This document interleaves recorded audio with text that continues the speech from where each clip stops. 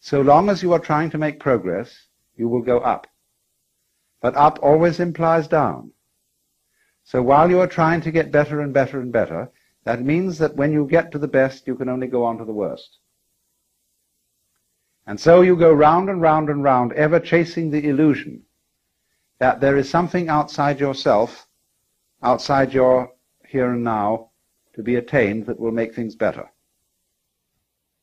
And the thing is to recover from that illusion. So a Buddha means somebody who has woken up and discovered that running around this thing may be fun, and it may be good to run around, but if you think you're going to get something out of it, you're under illusion, because you're forever the donkey with the carrot suspended from his own halter. Now then, it goes on to say that there's only one place, one point in this wheel from which you can become a Buddha, and that's here. The Devas are too happy to become Buddhas, or to worry about becoming a Buddha. The Narakas are too miserable. The Asuras are too angry. The animals are too dumb, and the Pretas too frustrated. Only in the middle position, the position of man, which is, you could say, the equal position, the position of sufficient equanimity to begin to think about getting off this rat race, only from there, you see, can you become a Buddha. So the position of a Buddha may be represented either as not on the wheel at all or as right in the middle of it. It makes no difference. And so he is just as, in a way, the axle point, the still point of the turning world, as to use T.S. Eliot's phrase, is the unmoved center, the unmoved mover, the primum mobile, the axle tree of the world. All thought the navel, that's why yogis are said to contemplate their navel. The navel isn't on their tummy, it's this place, the navel of the world. So that's the scheme of cosmology, of ancient Indian cosmology in which Buddhism arises. So you see, therefore, a Buddha is one who awakens from the illusion of samsara. That is, from the thought that there is something to get out of life, that tomorrow will bring it to you, that in the course of time it will be all right. And therefore one is set pursuing time, as if you were trying to quench your thirst by drinking salt water. Now, I can exemplify this a little more strongly by relating Buddhism to the social system in which it arose. A Buddhist monk is sometimes called a shramana. S-R-A-M-A-N-A, shramana. This is closely allied to the word shaman.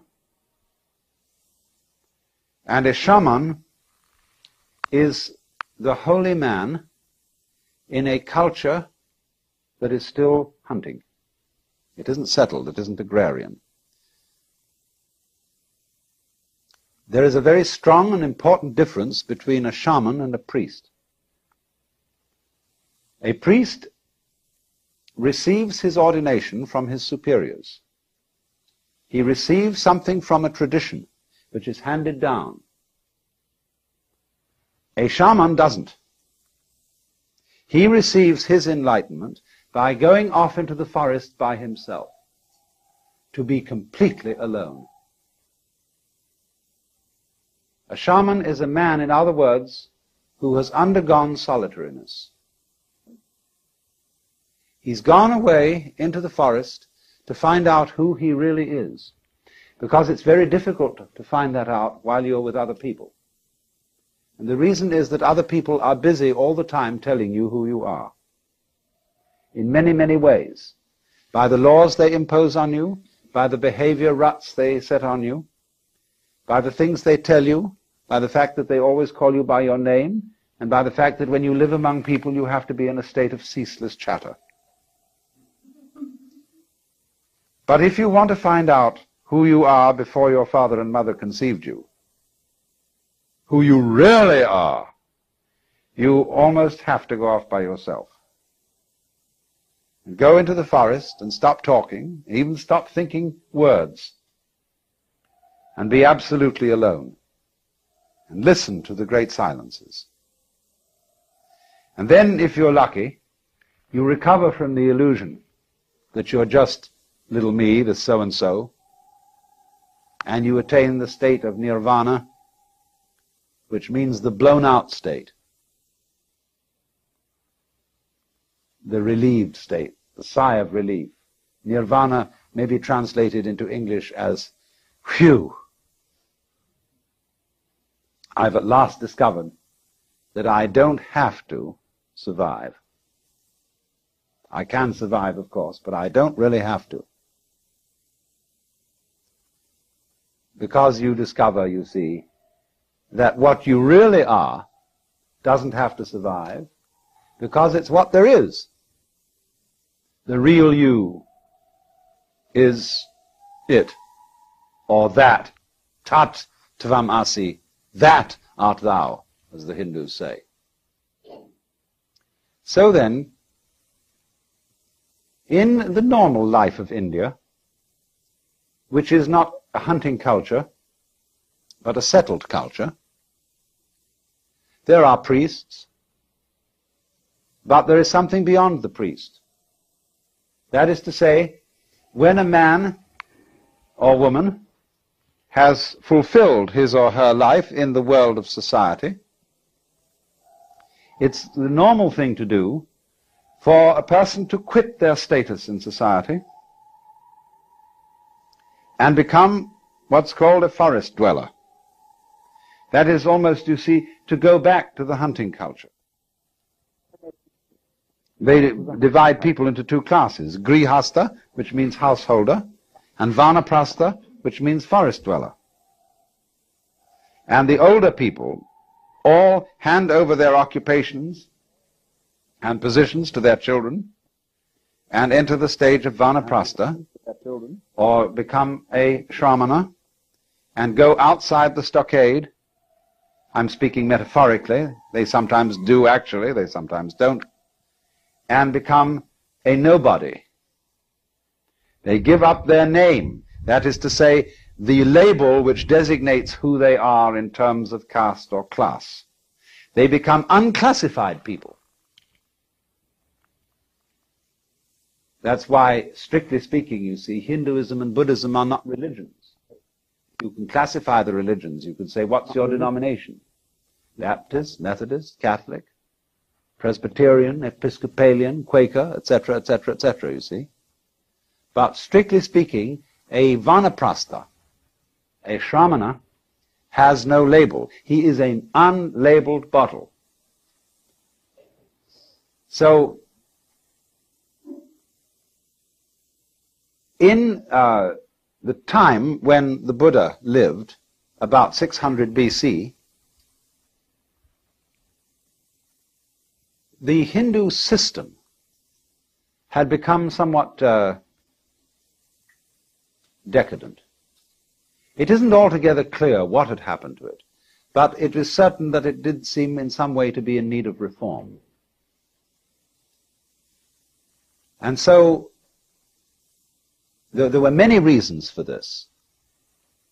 And the Buddha, as a young man, being basically troubled by the great problems that we're all troubled with, the problem of suffering and the problem of what all this universe is about, he endeavored to follow the methods that were then being used by people who were shramanas or vanaprasthas, forest dwellers.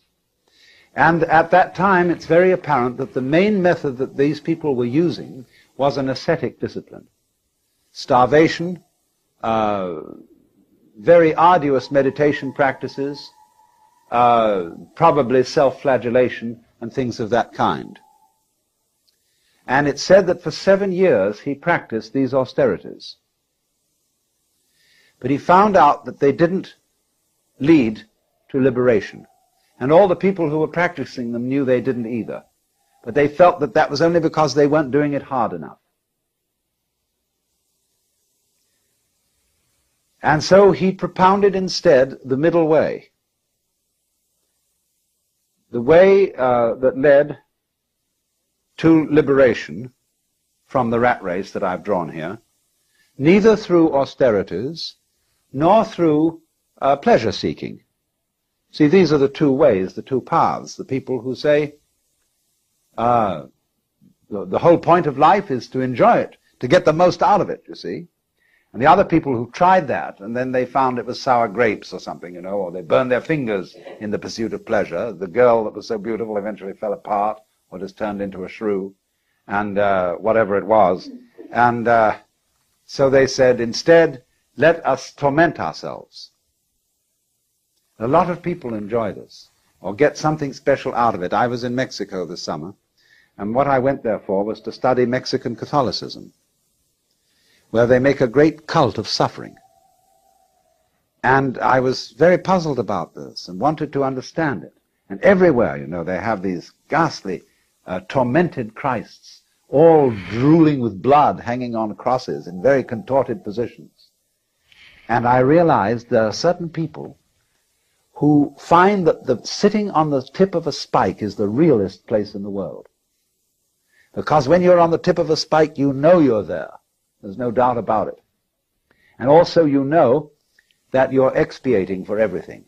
This, somehow by sitting on the spike, you are paying for your guilt. And so long as you hurt, you're all right. See? So these Shramanas were doing something of the same kind. And the Buddha became enlightened, became a Buddha. He woke up at the moment when he gave up that kind of quest, the moment he gave up, as we should say, trying to take the kingdom of heaven by storm.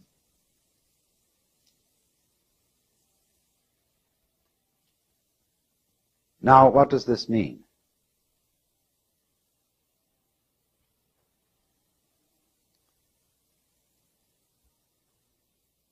It means that in his time, the way of liberation had become competitive, which meant it was on the wrong track. There are a lot of people who, we call it the holier-than-thou attitude, but we find it today with some objectionable Westerners who go over to Japan to study Zen Buddhism and then come home and brag about the great disciplines they've undergone and say, I sat with my legs crossed in one position for 10 hours as distinct from somebody else who only sat for 5. And always there's this tendency, you know, to have a marathon and be in a competition with others or with oneself about these things. But the moment you do that, you're back on the wheel. The best thing you can get by asceticism is to get up to the Deva world. You can't get anywhere else by it.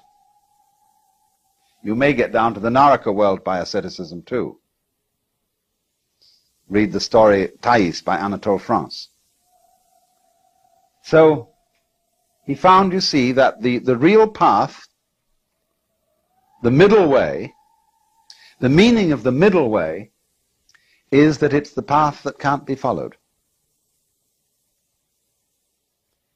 Because to get you onto the middle way, I have to get into a dialogue with you, you see, and you say to me, because after all it's always the student that raises the problem, not the teacher. You say, well now what's the right thing to do? I say back to you, why are you looking for the right thing to do? And then you have to consider your situation, where you are. And you say, well, I'm looking for the right thing to do because I feel that I'm in the wrong situation. I don't have peace of mind. Why do you want peace of mind? Because my mind is disturbed.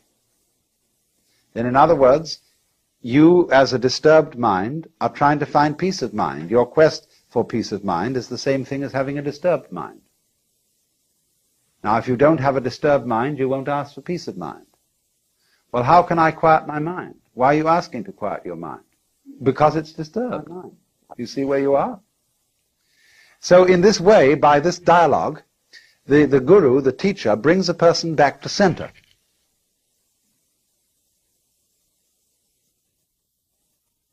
So then this is the point. All Buddhist teaching is a dialogue. Really and truly, the man who goes out and leaves society and becomes a monk is a little bit too much.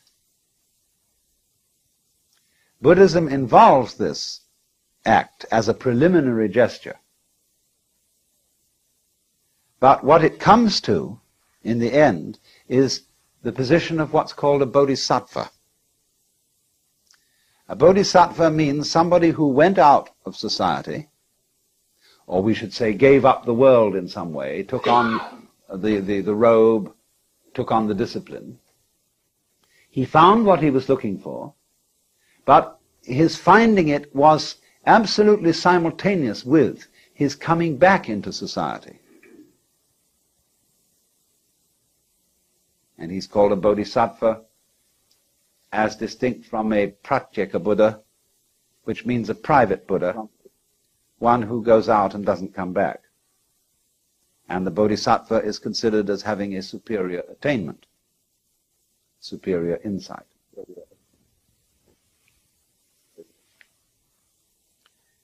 So the important thing to remember then is Buddhism is a dialogue. And its teaching is a method, and not a doctrine. Now, the teaching of Buddhism is summed up in what are called the Four Noble Truths. The truth of suffering, the truth about the origin of suffering, the truth about the ceasing of suffering, and the truth about the way to the ceasing of suffering. Dukkha, D-U-H-K-H-A, is the Sanskrit word we translate suffering. Discord, frustration, something like that. That's always the problem, you see. And this, because of suffering, is the reason why human beings seek out teachers and saviors. I hurt, and I don't want to hurt. So that's the universal problem, you see, that everybody brings. So then the teacher replies to this problem by saying, you suffer because you crave things. Trishna, T-R-I-S-H-N-A, from which we get our word thirst, Trishna, craving or desire, is the cause of suffering. That's the second truth. Now, the Buddhist analyzes this a bit. He says, the world is dukkha. He says, it's full of frustration, and it's also characterized by impermanence, anitya, and by non-entityness, anatman. That means that no thing exists independently. Everything is a thing only in relation to everything else. Therefore, there are no separate things, no real selves, or souls, or egos. And trying to cling to the world, which is necessarily changing, trying to have a separate self and to protect it, all these things are trishna. They are the cause of dukkha. So the teacher, having said this, then the student comes back and says, well, how do I get rid of trishna? If trishna, desire, is the cause of suffering, couldn't I get rid of desire so as not to suffer? And the teacher says, well, you try. And this then is the first part of the discipline, to try not to desire, to calm your mind, to practice centering, to practice getting rid of all what they call klesha, K-L-E-S-A, disturbing thoughts, distractions, evil passions, immoderate appetites, and come to upeksha, or equanimity of mind. And so the student practices that. And this is a very difficult and arduous discipline. And all the time he sees the teacher watching him with a slightly sour expression on his face. And he knows, of course, or thinks he knows, that the teacher is fully aware of his inmost thoughts. Because, you know, it's the Indian way. They go to meeting with the teacher, and the teacher sits under a tree and smokes a cigarette or a pipe or something, and all the students sit around cross-legged, and they meditate. And sometimes the teacher meditates. And they can see him occasionally looking at them like this, you know. And they think, uh-oh, the teacher knows what I'm thinking, because he has the power of infinite vision, you see, and all-seeingness. And this bugs them completely. Because, you see, you remember how it was in school when you were trying to do something and the teacher walked around and looked over your shoulder? It puts you off completely. And so the Hindu teacher or the Buddhist teacher deliberately puts his students off. And finally he raises in their minds an insoluble problem. That if you are trying to stop desire so that you will not suffer, aren't you still desiring to stop desire? Or the students may very well find that out for themselves. And they say to the teacher, but how are we to stop desire when we are desiring to stop desire? So then the teacher can engage them in an extremely marvelous trap. Which is to say,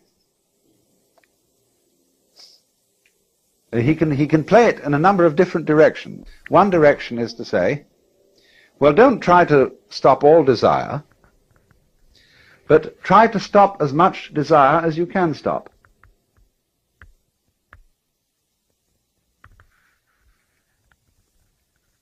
You see where this is going to go.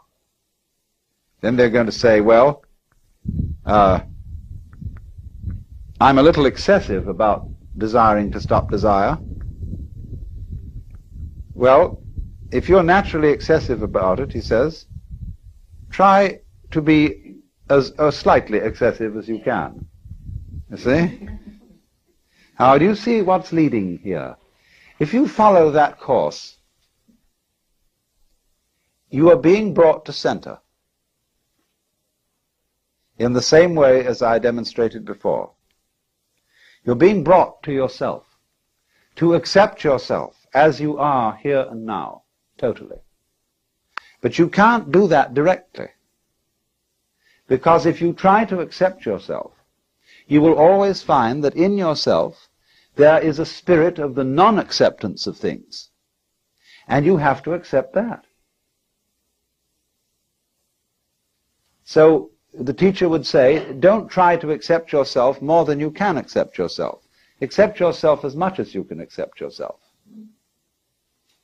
Because then, you see, you are also accepting the part of you that doesn't accept. Or he may try on another tack. He may say, all right, now, if you've seen that it's that desiring not to desire is simply another form of desire. You're trying, for example, to get rid of your sensuous appetites. You are going to give up booze and women and pâté de foie gras or whatever it may be. And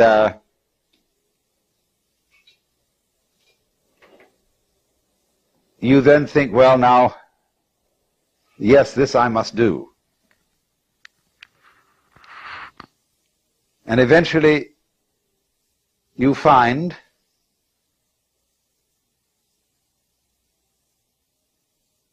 that you are becoming proud of your success in mastering your appetites.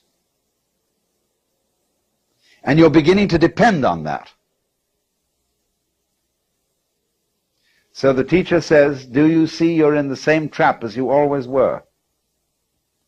Formerly you sought spiritual security in booze and women and so on. Now you're seeking it in holiness.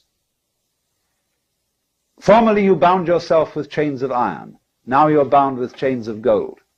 Formerly you boasted to all the boys how many sins you committed. Now you're boasting before the Lord of how many virtues you have. Same trap. Why do you do it? So the student eventually finds there's no way at all to not desire. Even desiring not to desire is desiring. Even trying to accept oneself is a way of trying to escape from oneself, because one hopes psychotherapeutically that by accepting yourself you will get rid of your nasty symptoms. So you're not accepting them. You're not accepting them by the gimmick, by the pretense of trying to accept them. So this is the way in which the dialogue of Buddhism begins to work.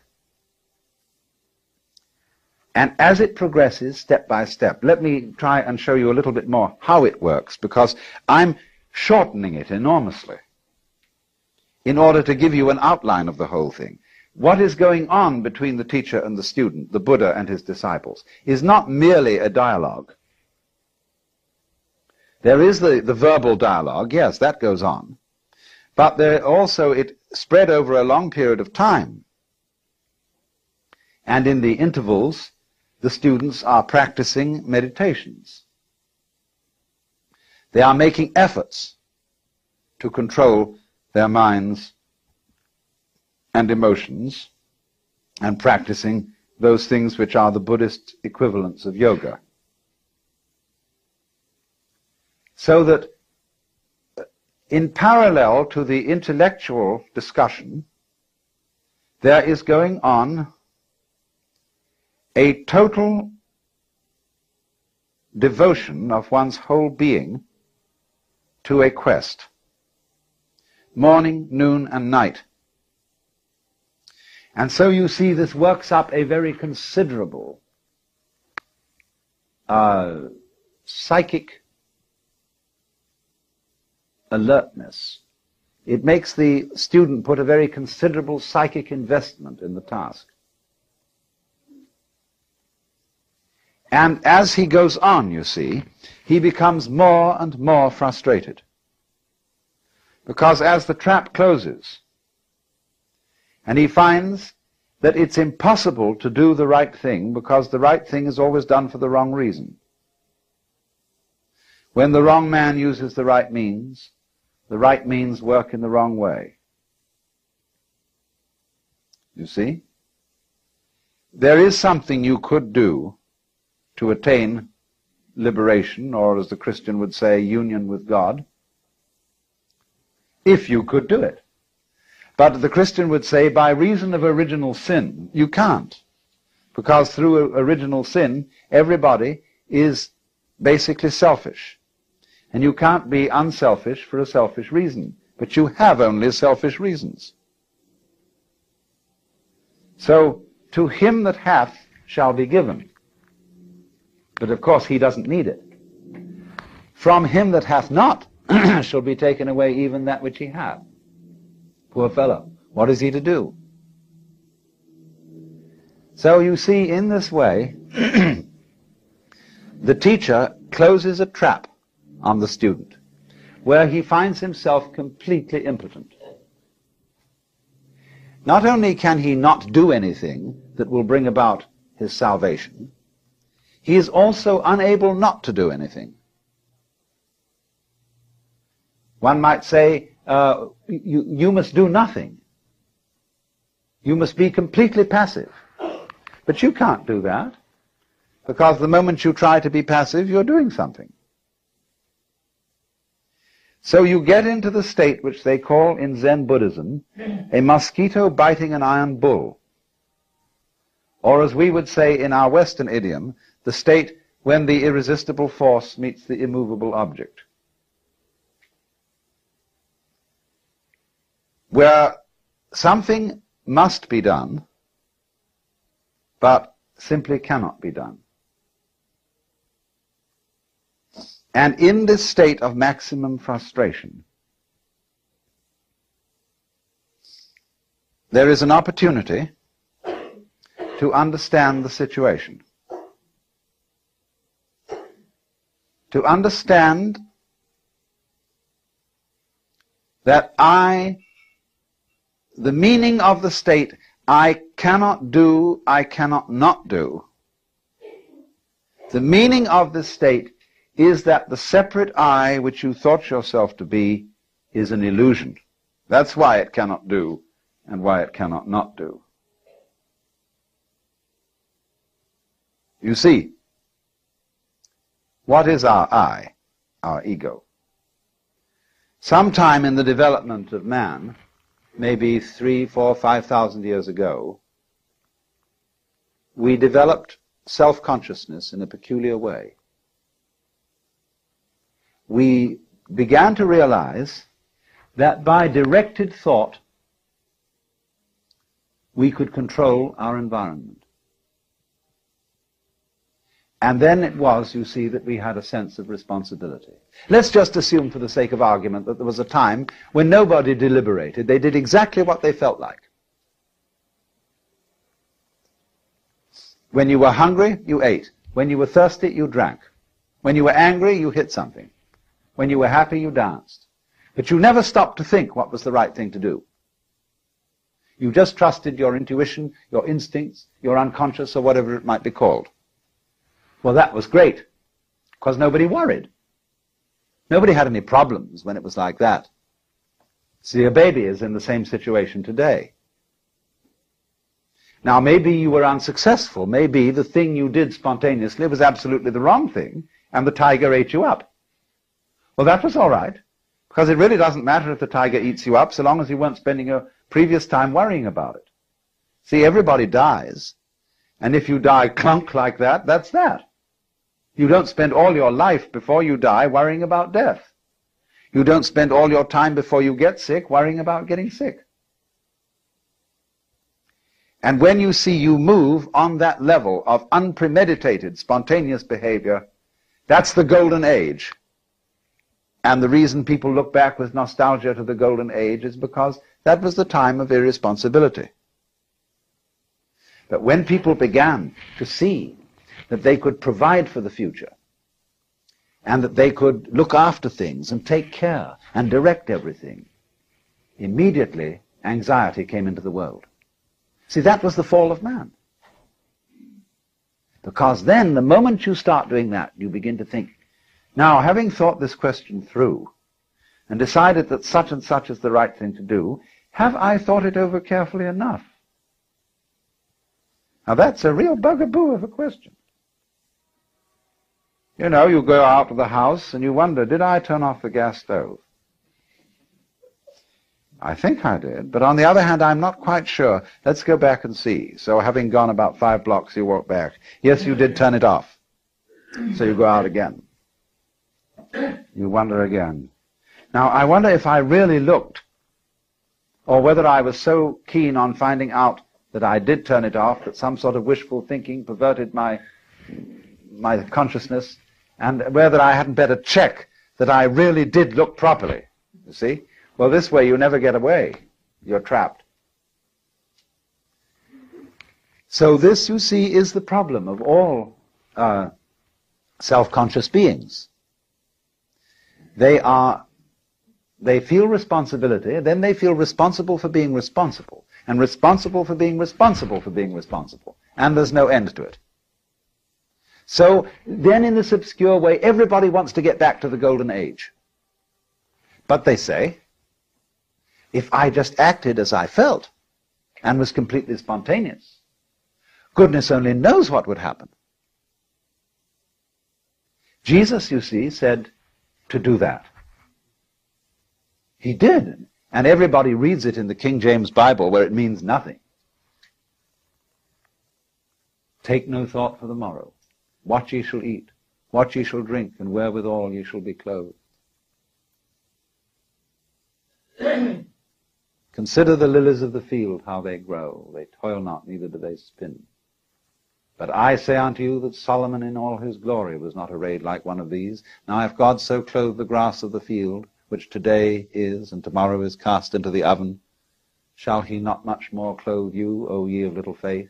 Oh, I mean, it sounds lovely read in church. But what it says, everybody says, no, that's the Sermon on the Mount, and that's not practical. Nobody can do that. That may be for a few saints, but after all, in our practical life as practicing Christians in the modern world, we can't do that kind of thing. Well, isn't that funny? Why can't you do it? I mean, that's the real reason for saying it in the first place. Jesus said many very strange things. For example, in the parable of the Pharisee and the publican, how the Pharisee goes up into the front row and says how good he is, and that he's fulfilled all his obligations and paid the tithes. And then there's this publican who goes into the back and sits there and beats his breast and says, God be merciful to me, a sinner. And Jesus says, now that man was the right man. He was justified.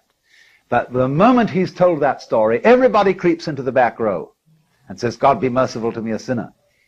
And they're all in the front row again. Nobody can do it, you see. That's why the story is told. In the same way, he says, take no thought for the morrow. Stop being anxious. Like going to a psychiatrist and he says to you, oh, don't worry me. Stop being nervous. Can you? See, nobody can. And also they find out, you see, that really in the end, nobody can be God. Nobody can make life any better by being responsible about it. Because whatever you gain in that direction, you lose at the same time. By being responsible, we've created civilization, medicine, care of the poor, everything. But what a headache the thing has become. As we solve all our problems, we make more problems. Every problem you solve gives you 10 new problems. I'm not saying don't do that, but don't think you're going to get anywhere by doing that. That's one way of arranging it. That's one kind of dance you can have, is to improve everything and have technology. But it doesn't really solve anything. And it's only in the moment, you see, when you fully understand that your situation as a human being is completely insoluble, that there is no answer, and that you give up looking for the answer, that's nirvana. And that's how Buddhism works. Existence already includes non-existence. You could say being and non-being constitute existence. Just as we know physically, sound is constituted by sound silence in very rapid alternation.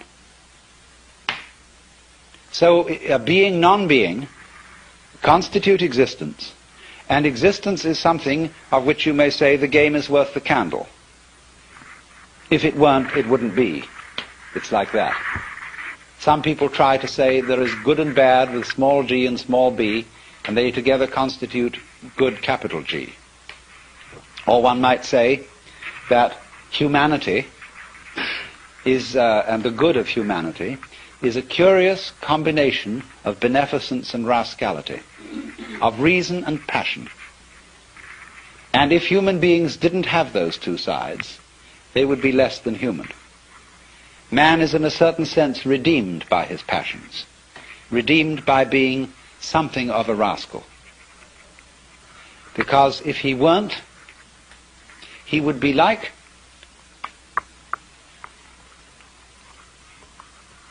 a stew with no salt in it. The salt somehow is something that in a large quantity is horrible, but in a certain small quantity delightful. And so everybody has to be salted with a certain amount of unrespectability. Otherwise, they're impossible and intolerable.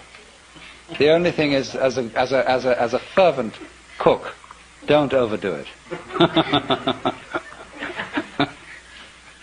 It is in that respect, you know, that it's said of great gurus in India. They have a very funny thing they say. people, Westerners go over and they meet this man who's supposed to be extremely holy. And they're all agog, you know. And then after spending a few days with him, they begin to wonder. They find he smokes cigarette. They find that he occasionally loses his temper. And they begin to think, well, is this man so holy after all? I mean, he surely should not be dependent on these little habits and luxuries and so on. And then they find he has a girlfriend. And then they leave because they're so scandalized. Well, then the Hindus say, now you shouldn't get so upset about this, because if this man didn't have a few little vices, he would cease to manifest. He would simply disappear. And he has to have these things to keep him grounded, to keep him in the world. Or if suddenly, you know, he gets terribly angry with a certain student and seems to lose his temper, they say, oh, no. That's a tactical anger. That he did on purpose to wake you up to something. It was for your own development and for your own good. He didn't really feel angry at all. Oh dear. But do you see the point? There is something in the fact that if he didn't have these little attachments, he wouldn't be manifesting. He'd simply disappear. There's something in that, only don't take it too piously. I think you get the point. So then, we now have to explore a very important aspect of the Joker as equivalent to Gurdjieff's Sly Man. You see, he points out the four ways: the monk, the fakir, the yogi, and the Sly Man. And all the first three ways are ways of great difficulty. They involve very, very strenuous discipline. And of course, as we get it through the books about Gurdjieff, the way of the Sly Man involves a discipline too. But I think there's more to be said about the way of the Sly Man than appears in any of those writings, because this is very closely connected with the whole approach of Taoism, the Chinese philosophy of Wu Wei, or non-aggression, and with what is called in Buddhism the middle way.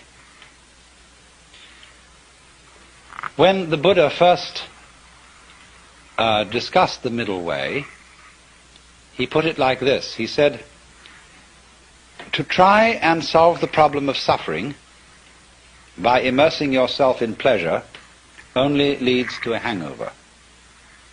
To try and solve the problem by asceticism also brings no liberation.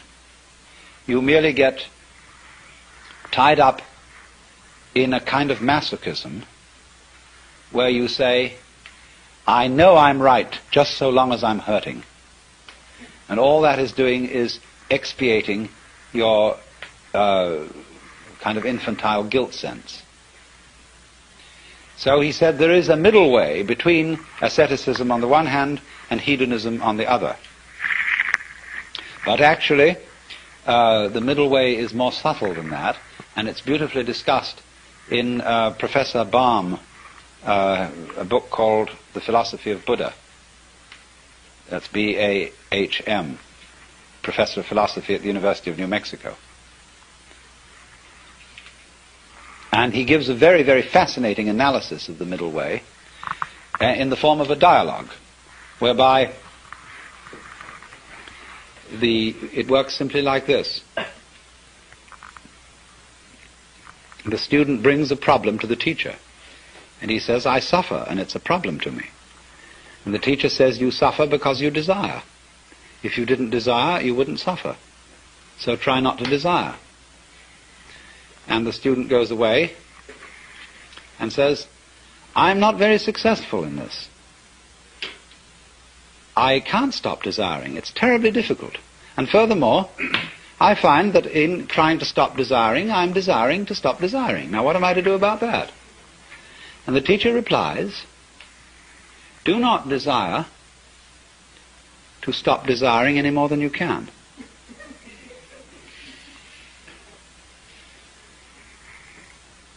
And so the student goes away and practices that.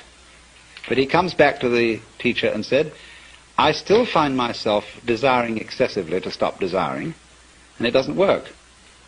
So the teacher says, do not desire too much, not to desire, to stop desiring. Now, do you see what's happening? Step by step, almost like Achilles approaching the tortoise, the student is being brought together with himself to the point where he catches up with his own inner being and can accept it completely. And that is, you see, the most difficult thing to do, to accept oneself completely. Because the moment you can do that, you have in effect done psychologically what is the equivalent of saying in philosophical or theological terms, you as you are now are the Buddha, just as I was explaining a few minutes ago. That's unbelievable, because we are always trying to get away from ourselves as we are now in one fashion or another. And it's only we will only stop doing that through a series of experiments in which we try resolutely to get away from ourselves as we are. So that is the middle way. But ordinarily in these other ways, the way of the yogi, the fakir, and the monk, the individual makes a big thing out of the work of liberation, and especially likes the kind of teacher who will put him through the most severe paces. It's interesting how there arise from time to time schools in the West where someone comes along offering, people say, look, it's all very well to go to discussion groups and talk about these things, but that's not the real thing. What you need is really to get down and do some work. And often these teachers are very rude and very stern, but people love it. And such a person will always attract a great following, because people get the feeling, now we're at serious business here. This is really something, you see. And this, you see, though, can be an awful problem. Let's suppose that you have some difficult and distressing habit, like drinking too much. And you're assured that once you've become the victim of this habit, it's an extraordinarily difficult thing to get rid of it, and it requires intense willpower. And so that kills you right off. You're a dead duck from then on. It's as if, you see, you had said to the devil one morning, look, I'm going to get rid of you. I'm not going to have anything to do with you anymore. So the devil, who is an archangel and is terribly clever, is all set for you. And because he knows that you are getting out of his way, he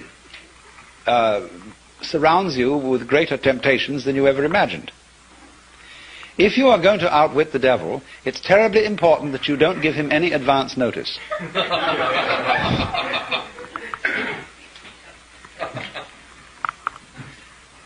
And this is where the work of the sly man comes in. Put it in other terms, in Hindu or Buddhist terms, in the popular terms of popular Hinduism and Buddhism. Liberation is getting out of the toils of karma. It's like this. During your many past lives, you've done all kinds of deeds, good and bad, and you are reaping the consequences of these deeds today. And also today you're setting up future consequences. Now, before you can be liberated, you've got to pay off your karmic debts. And so the moment you set your foot on the path of liberation, you are apt to find that all your karmic creditors will come to your door. And that's why it's often said that people who start out on a serious work of yoga suddenly get sick and lose their money and their best friends drop dead and all kinds of ghastly things happen. That's because, you see, they served notice that they were going to do this. And so all the creditors came around. If you're going to leave town and you owe lots of money, you know, you mustn't announce that you're leaving or give a farewell party to your friends because the grocer will find out. So the art of the sly man is to make no contest, but simply to leave without one word. In other words, that's the meaning of Wu Wei in the technical vocabulary of Taoism. Wu Wei, not to interfere, not to force things. That's the best translation of Wu Wei, not to force things. But so he just drops it like that.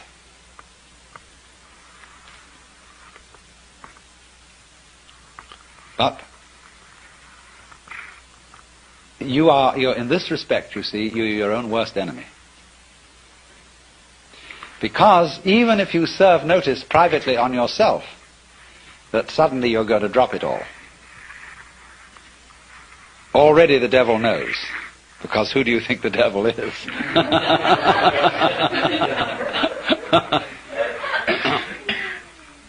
Now this lies behind the whole problem that is discussed in the book Zen in the Art of Archery.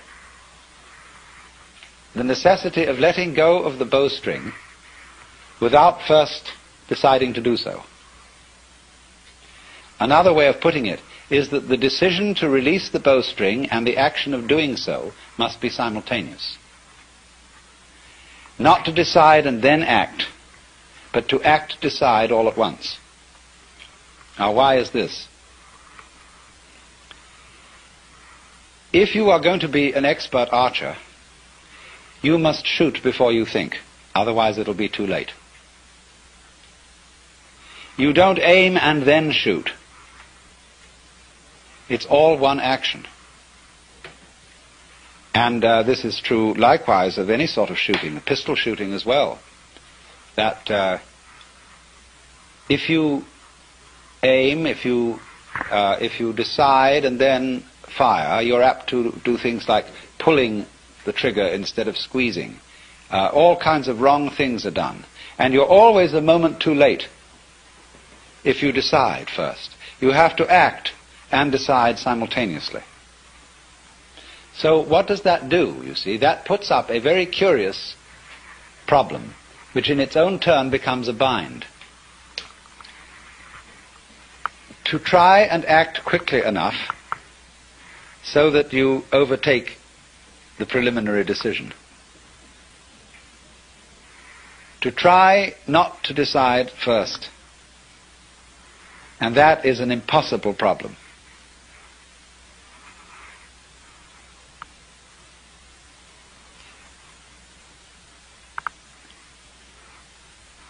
I wonder if you ever read von Kleist's story about the fighting bear. This is included in Nancy Wilson Ross's book, The World of Zen, as a kind of Western Zen. It's a story about a man who has a fight with a circus bear. And the bear reads his mind and always forestalls any attack that he makes on it. There's absolutely nothing he can do to get past the bear. And so, in the same way, you might imagine a guru who is a mind reader, and he always knows if you decide before you act, and if you do, you see, the devil will catch you. instead, you see, of deciding that you won't be an alcoholic anymore, the only thing to do is not to drink, without any previous decision on this matter. But how can anyone do that, you see? That's the question. How can I decide not to decide? How can I announce that I won't make any announcement without making an announcement?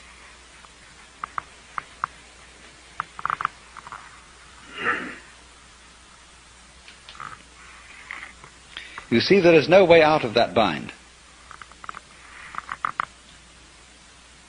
Try as you may, you go on and on and on, trying, as Herigel did, to release the bowstring without thinking first to release it. But then, strangely enough, one day the thing happened. He did it. And this is involved in our learning of almost all techniques, that we work and work to achieve that final point of perfection. And it doesn't come, and then one day it happens. Now, what is the reason for that? Is it simply, and this is really, you know, a way it's usually explained, but this is an oversimplification. It is not that we have practiced it so often that it suddenly becomes perfect. It is much more subtle than that. What happens is that we've practiced so often that we find out we can't do it. And it happens at the moment you know you can't do it. When you reach a certain point of despair, when you know that you are the one weird child who will never be able to swim, at that moment you're swimming. Because the desperation and the total inability to do it at all has brought you to a point which we might call don't care. You stop trying. You stop not trying to get it that way. You just have arrived at the insight that your decision, your will, doesn't have any part in the thing at all. And that's what you needed to know. You've overcome, you see, the illusion of having a separate ego.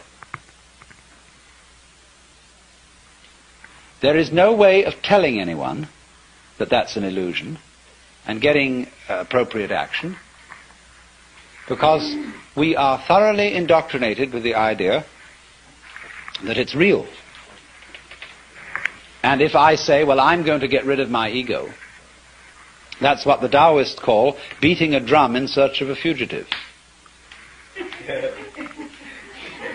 He hears you coming.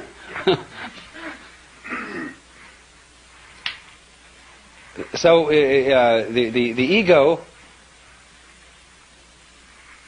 that is to say, the illusion of having a separate will and a separate I center, that can be an effective agent, that cannot be overcome by a decision which seems to be centered in the ego. You might as well put out fire with fire. It can come only when an attempt to act from the ego center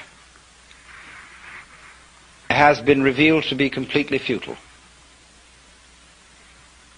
Then the thing happens, because you've really discovered that it was, after all, an illusion. Now, be very careful how you formulate this sort of thing philosophically. This could, of course, correspond to the kind of person who feels unafraid and who feels very free because he's a complete fatalist. A lot of people are, and are very happy in their fatalism. They really feel that they don't do anything, it just happens, and that it's all life, and that when they won't die until it's their time to die, and so why worry? Everything, they have the sense of everything is just happening to them. And this is a kind of a floating feeling. It's as if you didn't have to push things at all. They just flowed along. Well, now that state of affairs, that feeling of you don't have to push anything, it just floats along, is very similar to the experience I'm describing, if not the same thing. But this person has interpreted it as a fatalist in a rather passive way. That is to say, he has felt that there still is some kind of a little differentiation between himself as the experiencer on the one hand and that force or set of forces called fate on the other. He is pushed around, but he witnesses being pushed around. Now, in this state, this person still has a little fragment of impurity left. There's still one fly left in the ointment, and that is the sensation of being pushed around. There is still a fundamental division between the knower and the known. And in this case, the case of the fatalist, the knower seems to be the passive thing, and everything known, the objective world or the goings-on of his own physiology, they appear to be the active end. And the knower just has the experience of himself being moved by the tides of life. The important thing to find out is this, that the sensation of being the knower and the experiencer of all this is not, as it were, aside from everything else that's going on, but part of it. Just as you, although you experience your own existence subjectively, you are nevertheless part of the external world. You are in my external world just as I am in your external world. So in this way, the final barrier between the knower and the known is broken down. There is nobody, as it were, being carried along by fate. There is just the process. And all that you are is part of the process. Then there is a curious flip. The individual who has always felt himself to be the tiny little thing on the end of the big